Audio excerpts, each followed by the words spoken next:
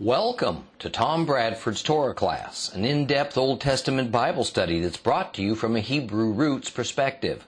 This week's lesson is week 21, 1 Samuel, chapter 14. As we continue in Samuel chapter 14 today, we will reread a major portion of this chapter in a few minutes, since it's long and involved and we won't even finish it today. Now, the scene that is unfolding is of King Saul's first war with the Philistines. But we also see this uneasy relationship that Saul has with his son, Yehonatan, right? And how this is going to play out over several years, especially as the young David becomes identified as the Lord's Nagid, the prince, the king in waiting to replace Shaul at the right moment. At Gilgal, Saul was accepted by Israel as their first king. And the very reason that the people initially wanted a king quickly became his primary vocation. Saul would immediately lead Israel in defense from an enemy from the east, the nation of Ammon. And now in chapter 14, he would lead the tribes against an old and formidable enemy from the west, the Philistines. Now the Philistines had established a number of forts and encampments in Canaan, primarily in the central hill country called the Mountains of Ephraim.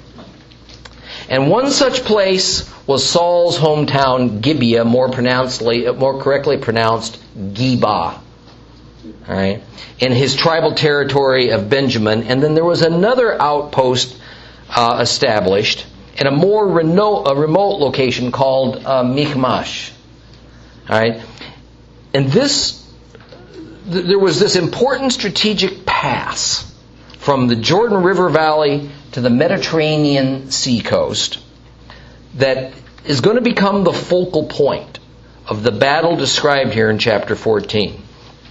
Michmash was perched high on the north side of this pass, which was essentially, by the way, just a ravine, all right, formed by a wadi, a dry riverbed. On the opposite side was Israelite-controlled Geba. Now Saul had marched which is different from Geba. Okay, this is Geba. Now, Saul marched his 600 men from Gilgal to Geba when the story commences. And we find Saul lollygagging about near a pomegranate tree that he had made his field headquarters. Now I say lollygagging about because it's apparent that Saul wasn't quite sure what he planned on doing. And so what we're about to see is his son Yehonatan take the initiative to bring an end to this indecisiveness of his father, right, and instead to force a confrontation with the enemy. Now, this is not the first time Jonathan got sick and tired of waiting for his father, the king, to do something and not just talk about it. When Saul couldn't seem to generate enough enthusiasm to get the Israelites to join with him in sufficient force to confront the Philistine threat, Jonathan solved the problem by assassinating the Philistine governor who was stationed in Geba. Now this act had its desired effect because it so outraged the Philistine leadership that they stepped up their level of oppression upon Israel to a point that even the most reluctant Israeli clan and tribal leaders couldn't find an excuse any longer to sit it out. Their personal freedom was now in danger of evaporating. An unflattering picture of Saul has been emerging. And I'm sorry to say, the picture is very much like the stereotype of a modern politician. He talked a good game, but he wouldn't act unless there was sufficient personal benefit that at the same time minimized any personal risk. He purported to be the leader of Israel, but generally just observed where the parade was already headed, and then he grabbed the baton and ran to the front to take the credit.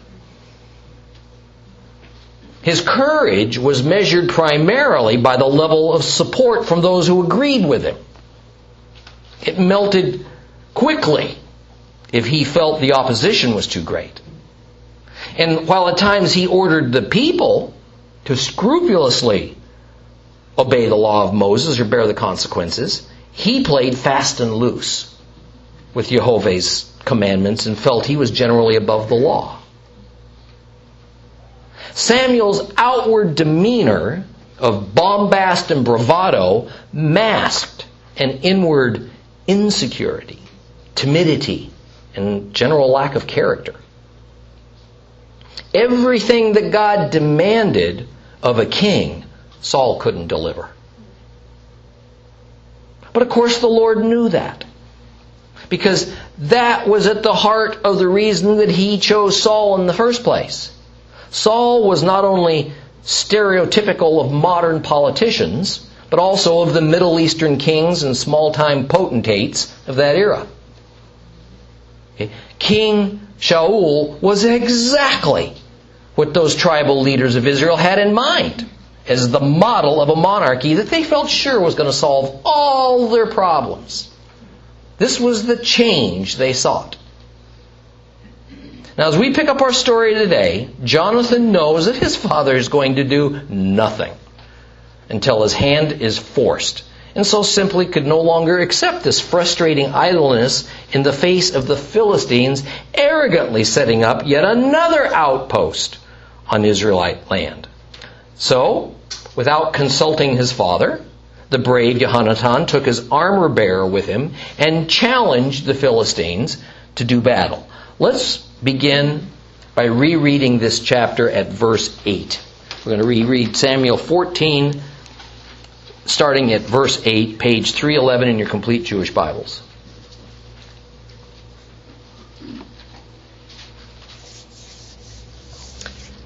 Yehonatan said, "Here, we'll cross over to those men and let them know we're there. If they say, 'Wait till we come up to you,' we'll stand there where we are and not go up to them. But if they say, 'Come up to us,' we'll go up.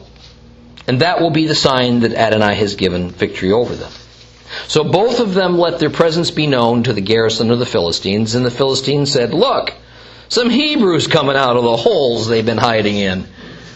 And then the men of the garrison said to Yehonatan and his armor bearer, "Come up to us. We want to show you something." Yehonatan told his armor bearer, "Come on up after me, because Adonai has handed them over to Israel." Jonathan climbed up using his hands as well as his feet, with his armor bearer behind him. The Philistines fell before Jonathan, and his armor bearer following him, finished them off. The first slaughter of about 20 men was accomplished by Jonathan and his armor bearer in a space only about half as long as one side of the area a pair of oxen could plow in a day. There was panic in the field camp among all the Philistine. Likewise, the garrison and the raiding party panicked. Besides all this, there was an earthquake. Thus it grew into panic caused by God. Shaul's men on watch in Givat Benyamin could see the enemy camp scattering and running in all directions. Shaul ordered the forces with him to call the roll and see who was missing. So they called the roll, and they found Jonathan and his armor bearer weren't present. Shaul told Ahiah, "Bring the ark of God here," for at that time the ark of God was with the people of Israel. But while Shaul was talking to the Cohen, the priest, the uproar in the camp of the Philistines continued, and it kept getting louder. And Shaul said to the priest, "Put your hand down." And Shaul and the entire force with him assembled and went to battle, and they found the Philistines all fighting each other in utter confusion. The Hebrews from the surrounding countryside, who had previously been with the Philistines and had gone up with them into the camp, deserted and went over to Israel and with Shaul and Yehonatan. Likewise, on hearing that the Philistines were fleeing, All the men of Israel who had hidden themselves in the hills of Ephraim pursued them in battle. So Adonai saved Israel that day, and the battle spread as far as Bet-aven. Now Israel's soldiers had been driven to exhaustion that day. But Saul issued the warning to the people: "A curse on any man who eats food until evening, when I have finished taking vengeance on my enemies." So none of the people even tasted food. Now the people came to a forest where there was a honeycomb on the ground. And when the people entered the forest, they saw the honeycomb with honey dripping out, but no one put his hand to his mouth because the people feared the oath. But Jonathan hadn't heard his father charging the people with the oath, so he put out the end of his staff in his hand, and he dipped it in the honeycomb, and he raised it to his mouth, whereupon his eyes lit up. But one of the people said in response, "Your father strictly charged the people with an oath. A curse on any man who eats any food today, even though the people are fainting with hunger." And Yehonatan answered, "My father has brought trouble to the land. Just look how my eyes have lit up because I tasted a little of this honey. How much greater would the slaughter of the Philistines have been today then, if the people had eaten freely of the spoil they had found with their enemies?" Now that day they had attacked the Philistines from Michmash to Ayalon, but the people were very exhausted. So the people rushed at the spoil, seizing sheep and cows and calves and slaughtering them on the ground and eating the flesh with the blood. And Shaul was told, "Look how the people are sinning against Adonai, eating with the blood." He said, "You have not kept faith. Roll a big stone to me immediately." "Now," Shaul said, "go around among the people and tell them, each of you is to bring his cow and his sheep and slaughter them here, then eat.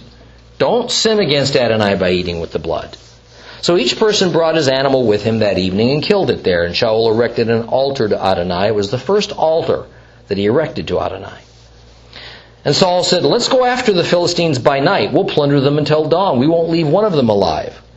And they answered, "Do whatever seems good to you." So the priest said, "Let's approach God here." Saul consulted God. "Should I go down in pursuit of the Philistines? Will you hand them over to Israel?" But he didn't answer him that day. Saul said, "Come here, all you heads of the people. Now think carefully. Who has committed this sin today?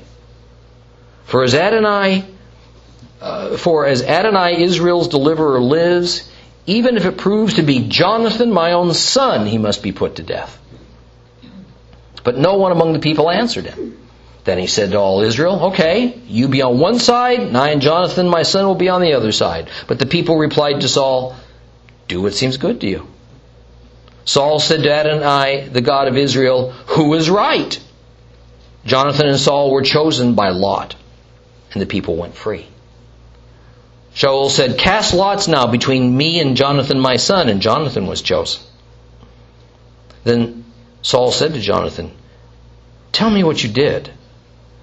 And Jonathan told him, "Yes, I tasted a little honey with the end of my staff in my hand, so here I am, ready to die." And Saul said, "May God do the same to me, and more also, if you're not put to death, Jonathan." But the people said to Saul, "Must Jonathan die, who has accomplished this great deliverance in Israel? Heaven forbid! As Adonai lives, not one hair of his head will fall to the ground, because he worked with God today." In this way the people rescued Jonathan so that he didn't die. Then Saul stopped pursuing the Philistines, and the Philistines returned to their own territory. So Shaul took over the rulership of Israel. He fought against all his enemies on every side, against Moab, the people of Ammon, Edom, the kings of Sophah, and the Philistine. No matter which way he turned, he defeated them. He demonstrated his strength by attacking Amalek, and he saved Israel from the power of those who were plundering them. The sons of Shaul were Yehonatan, Yishvi, and Malchishua. And while the names of his two daughters were these, the name of the older, Merav, and the name of the younger, Michal. Shaul's wife was named Achinoam, the daughter of Achimaetz. The commander of the army was named Abner, the son of Ner, Shaul's uncle. Kish was the father of Saul. Ner was the father of Avner, who was the son of Abiel. As long as Saul lived, there was bitter war against the Philistine. Whenever Shaul saw any strong or courageous man, he recruited him into his service.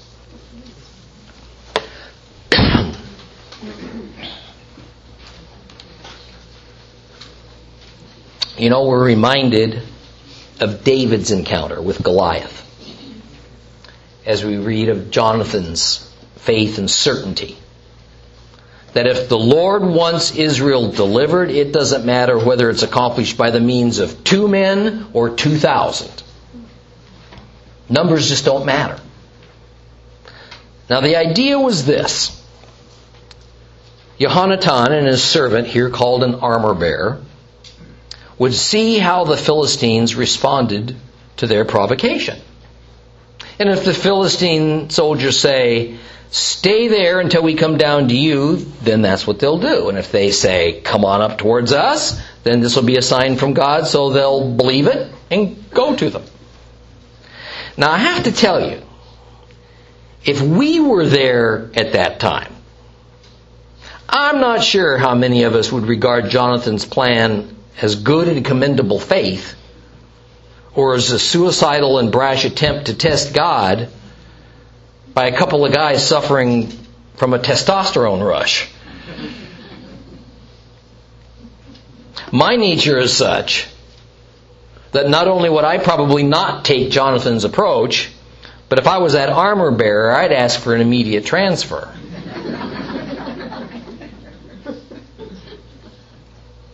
But sort of hidden here is a lesson for us all about how the Lord makes use of those who inhabit His kingdom and trust Him in all things.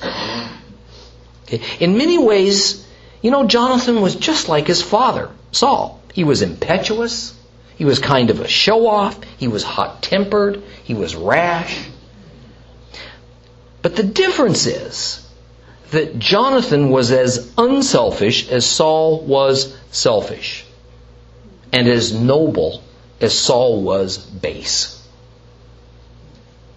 Jonathan was as determined in his faith and belief in God's power and wisdom and ability to deliver as Saul was determined that he would manipulate the Lord for his own purposes and risk nothing. We see how 2 men of essentially the same temperament and personality can at the same time be so opposite in their natures. Saul was being used by the Lord to show us everything that a leader in the kingdom of God should not be. Jonathan was a demonstration of what can happen when a person focuses on God and not on his circumstances. King Saul was led by his own lusts and desires and his inner demons. Jonathan was led by the Holy Spirit.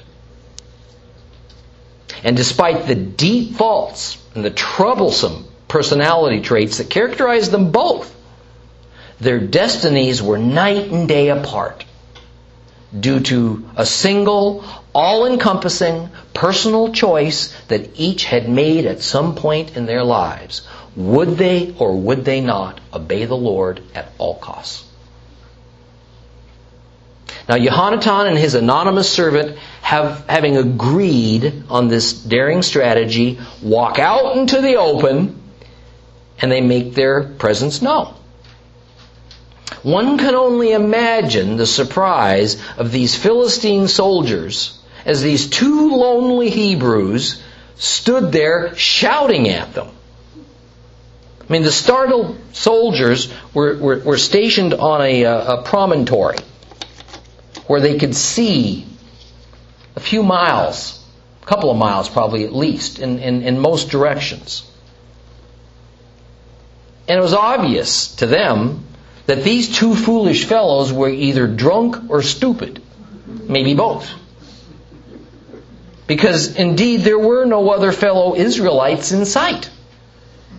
Now I'm not quite sure what to make out of these 2. Probably they weren't just a little bit suspicious of this thing. They weren't about to crawl down from their rather safe perch overlooking this dry riverbed. So in typical Middle Eastern fashion, they begin shouting back and boasting and challenging them to come up.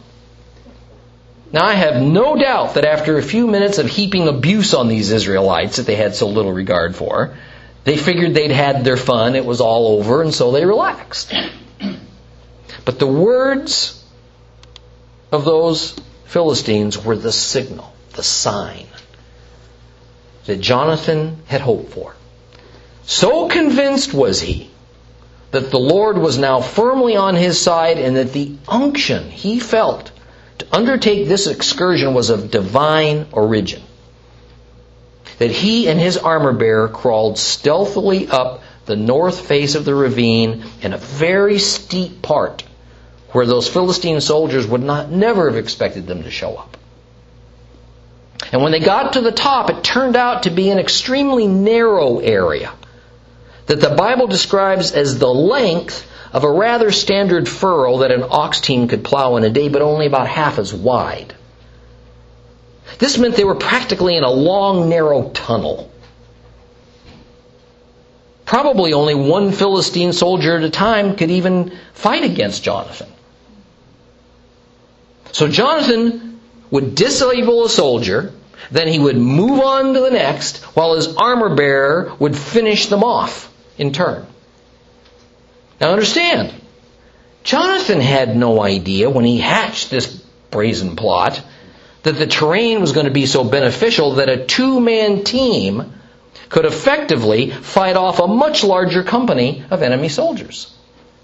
Not only did his faith prove completely founded, but as happens with most worshipers of God, one successful step of faith leads to the next, and sometimes a bolder step of faith. Now, about 20 of the enemy were killed in this fight. And the yelling and the screaming and the commotion awakened the rest of the Philistine camp, and they were certain they were under attack. Now, having no idea that this attack was just the foray of two Hebrews, the substantial garrison of Philistine soldiers flew into a panic, and to top it all off, there was an earthquake. Right? All the more to accentuate the Lord's fingerprints were all over this operation. Now, because the encampment of Saul was only about a mile or so away, and because some Israelite watchmen were set up in outposts so that they could spy on the Philistines at Michmash, they noticed all this confusion. And they saw the enemy running around seemingly disoriented, and they reported it to Saul. Now, only one cause for the stirring up of this ant's nest made any sense. Someone from his troops was over there unauthorized and had aroused the Philistines. King Saul immediately ordered a roll call, and sure enough, Jonathan and his armor-bearer were missing. Saul, being aware of his son's spirit, didn't at all put it past him to attempt this sort of desperate undertaking on his own, without permission. The mystery resolved, the ever-indecisive Saul now calls for his high priest, Ahiah, and told him to bring the ark of God. Now, exactly where the ark was at this time, we can't know for sure. However, the last we heard of it put its long-term home in a place called Kiryat Yarim, right, in the home of a priest. Now, however, very likely it was probably traveling with this group at the time.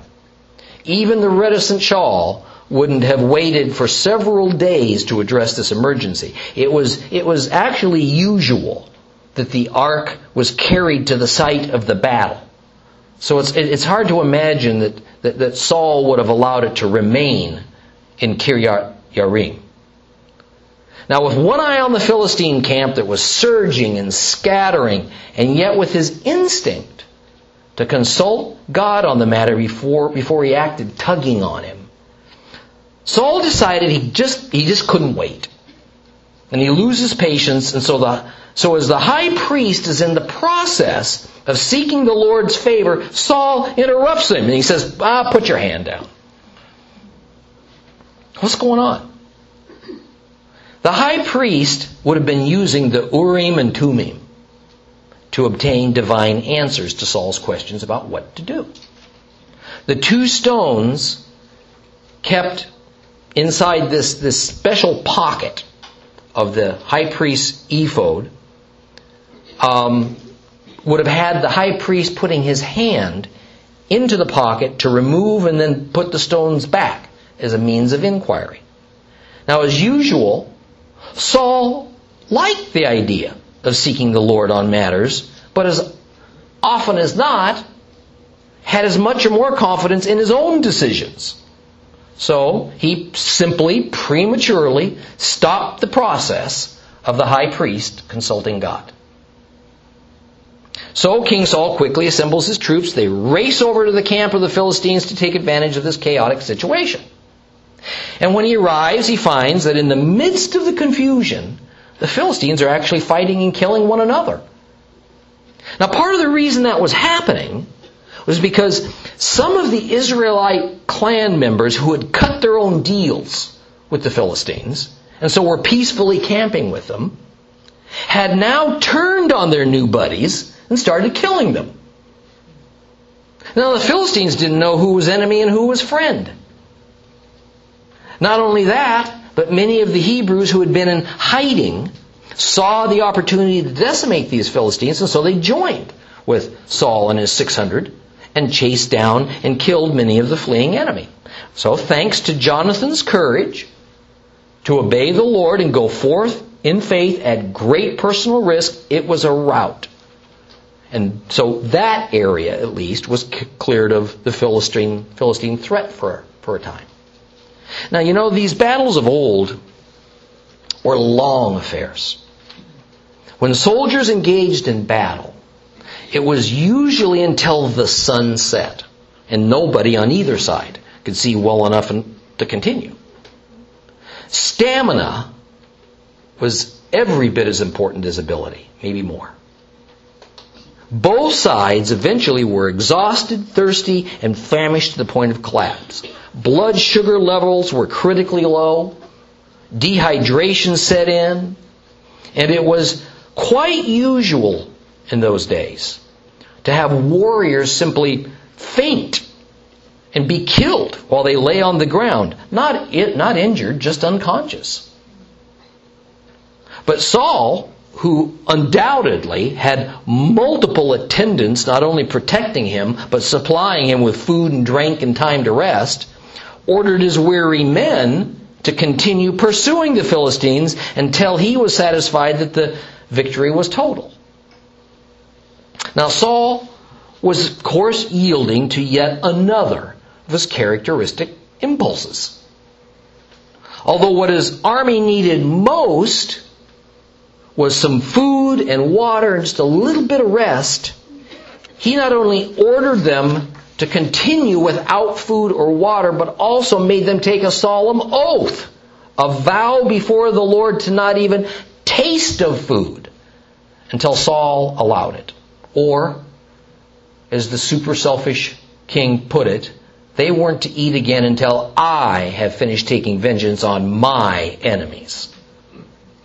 Not Israel's enemies, not God's enemies. This was, after all, holy war.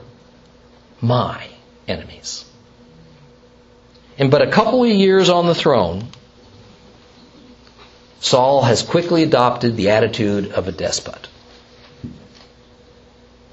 His men were cannon fodder. And all wars were about his personal pride and status among the nations. Now, while it's difficult to understand any religious motive of Saul's to make the men take this oath not to eat, without doubt, in Saul's mind, religion played a role. Very likely, he thought that this was some pious act on his part that would impress God and curry His favor. Now, stupid and rash and destructive as such a vow was, Middle Eastern resolve is such that even if he had come to his senses, Saul couldn't take it back without losing face and taking the sin of reneging the vow upon his own shoulders.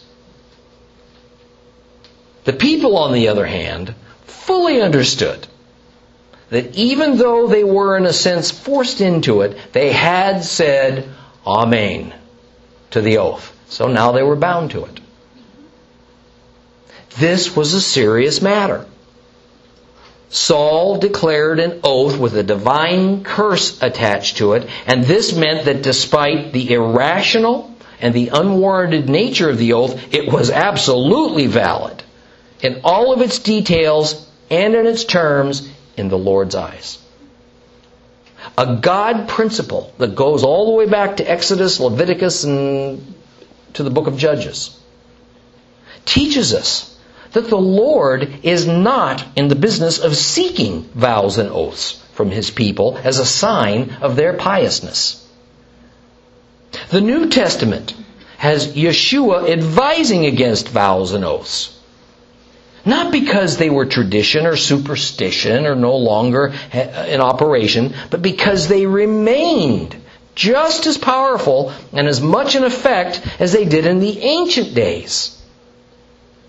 However, if one chooses to make a personal vow or to join into a group vow, then one is obligated to follow through with it. Otherwise, the attached curse will be on their head. These Hebrew soldiers were in such awe of the Lord that they risked their lives on the battlefield by continuing to fight in a weakened condition in order to obey the oath, rather than risk antagonizing Yehovah. I wonder if that kind of fear and awe remains in us, His church. It ought to, but sadly, a misguided Christian doctrine that sprang up sometime during the era of the early Roman Church has endangered millions of believers by saying that faith in Messiah means the end of our obligation to be obedient to God. And since there is no further need for obedience, any kind of breaking of the Lord's commandments is generally inconsequential. Yeshua made it clear that such a thing is patently absurd, and He warned that it was much safer as a worshiper of the God of Israel to simply respond yes or no than to add an oath or a vow to anything, since the Lord is going to expect us to do whatever it is we vowed. And this is because a vow inherently attaches God's name to our promise.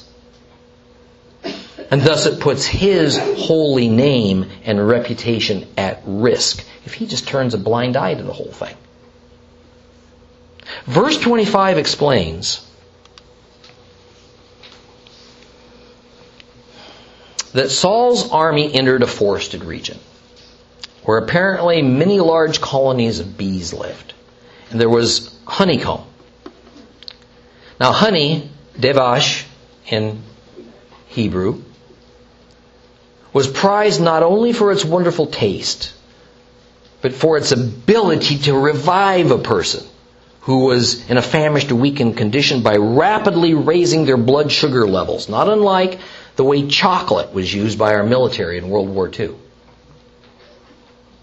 But as terribly as they needed it, and as marvelous a gift from heaven, provided by the Father that it was, here we have Saul's vow prohibit the people from partaking of it, and so with great discipline, they passed it by and didn't so much as taste of it. But Jonathan had not heard of his father's rash command, and so took advantage of his fortuitous find. Now one of the soldiers saw what Jonathan did. And he told him about the oath against the army eating that his father had demanded. And this infuriated him. And just as Saul well knew of his son's indomitable spirit and strong faith in Jehovah, so Jonathan well understood his father's bent on issuing morally reprehensible orders and ill-conceived commands on a whim. So Jonathan publicly denounces his father's ridiculous attitude and says that Saul has brought trouble to the land. That in fact this oath had caused the Israelites to have much less of a victory over the Philistines than if they could have just been allowed to eat and regain their strength. One comment. While the soldiers were indeed duty bound to this oath and would have suffered at God's hand had they transgressed it, Jonathan was not in the same position. He hadn't heard of the oath. He hadn't agreed to it. The Lord had providentially kept Jonathan busy elsewhere, so this had no effect on him. In verse 31, we get the key words, that day. That day, the people kept on fighting without ceasing, without food. And so when sunset came, they began to eat the captured domestic animals. Verse 24 said that the oath was, a curse on any man who eats any food until evening. This is meaning the same day as the oath was taken. So the oath ended at sunset when the current day ended and a new day began. The narrator of 1 Samuel explains that they were so hungry that they slaughtered the animals on the ground and cut them up as they lay in pools of their own blood and then ate them. Now, the issue isn't that they ate the animals raw. They didn't. It's that they didn't properly drain the blood from the meat before cooking it. And thus they broke the commandment to refrain from eating blood. Leviticus 17:10. When someone from the community of Israel or one of the foreigners living with you eats any kind of blood, I will set myself against that person who eats blood and cut him off from his people. See, eating blood doesn't only mean to literally drink blood or to drain and store the blood and make some kind of food out of it. It also means that the meat must be properly and reasonably free of blood before cooking it. In fact, in ancient times, especially during the Second Temple era, enormous quantities of salt was used for this purpose, as salt is a good absorbent of liquid. Anybody in Florida knows that? The blood-contaminated salt would then be thrown out into the roadways and pathways because it acted like a poison to kill the ground vegetation and keep the pathways from being overgrown. We're given an example and an illustration of what happens with waste salt used in this manner in a well-known passage from the New Testament. Matthew 5:13. You are salt for the land. But if salt becomes tasteless, how can it be made salty again? It's no longer good for anything except being thrown out for people to trample on. The reference to the salt being thrown out for people to trample on was literal. It was a common, everyday occurrence that served a very useful purpose for the nation's network of roads. When Saul found out about his army not properly draining the blood, he orders that a large stone be brought to him. And then each man was to slaughter his animal on the stone so that Saul could oversee it. Now, by slaughtering an animal on a flat stone, the blood would flow out of the meat to the edge of the stone and then drip off into the ground. This was the standard way blood drained away from the animal, sufficiently for it to be considered ritually clean in that era. The people understood the sin of what they had been doing as well as Saul did. But they were hungry. They were hungry due to their king's rash edict that they accepted the consequence of this sin as a price they were willing to pay so they could hurry up and eat. Now what a great lesson we can take for this, from this. For any leader of any kind, from a parent to a small business owner, to a Fortune 500 CEO, to a government official, to a pastor or a rabbi. When we put merciless, unreasonable, uncaring demands and requirements on those in our charge and they fail, we as leaders are at least as much at fault because we put them in a position where failure was a certainty. Parents can be too strict. Bosses can be too demanding. Congregation leaders too rigid. Too quick to evoke self-righteous and burdensome doctrines upon their people that go far beyond their biblical intent.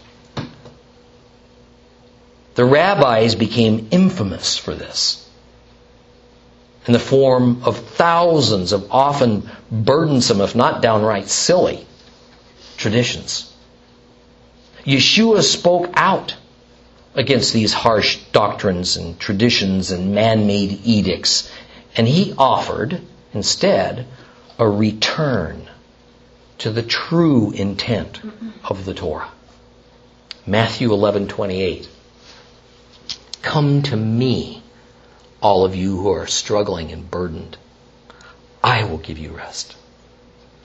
Take my yoke upon you. Learn from me, because I'm gentle and humble in heart, and you'll find rest for your souls. My yoke is easy. My burden is light. In verse 36, after the people were refreshed by eating and resting for a while, as Saul was pondering that day's events, he could not have helped but recall the story of Joshua and his nocturnal pursuit of Israel's enemies several centuries earlier. So his proposal that the army put aside sleep that night and go after the fleeing remnant of the Philistines was willingly accepted by the rank and file. The priests that were with them, properly so, countered by saying, well, we should consult God here. Here is undoubtedly referring to the altar that Saul had built where they were currently resting. Saul naturally agreed, and so he asked two questions of God through the high priest. First, should he pursue the Philistines that night? And second, will he be victorious? But the Lord was silent. He gave no reply to Saul. Now we're again witnessing the use of the Urim and Tumim, sacred stones, by the high priest. It's thought that these stones can essentially provide no more than a yes or a no kind of answer. Thus, when the high priest put his hand into the special pocket sewn into his ephod where the stones resided, pulling out one stone meant yes, the other meant no, essentially. So questions had to be phrased in a yes, no, true, false, either or kind of a fashion. So exactly what the indication was that God provided no answer to his questions involves speculation. Tradition says that one stone or the other would literally glow or shine, thus indicating God's decision. Now certainly it must be in the case before us that either the high priest was somehow supernaturally made aware that the Lord was withholding his oracle, or indeed the stones themselves changed in some visible and obvious way when an answer was forthcoming, but this time their state remained unchanged. When no answer was given, the only possible explanation for such a divine silence was that some sin had been committed that had displeased the Lord. And thus He had pulled away from Israel. The only solution was to discover the sin, punish the trespasser using God's justice system, and then to make proper atonement. Now, Shaul naturally didn't even think to look at himself. So in verse 38, he assumes that one of the army's leaders either personally sinned or knew of sin within their ranks. So he assembles his military officers and demands to know, okay, who's committed this sin today? This sin doesn't necessarily mean that Saul specifically knew what kind of sin had been committed. He only meant this sin, whatever it is, that's caused the Lord to withdraw.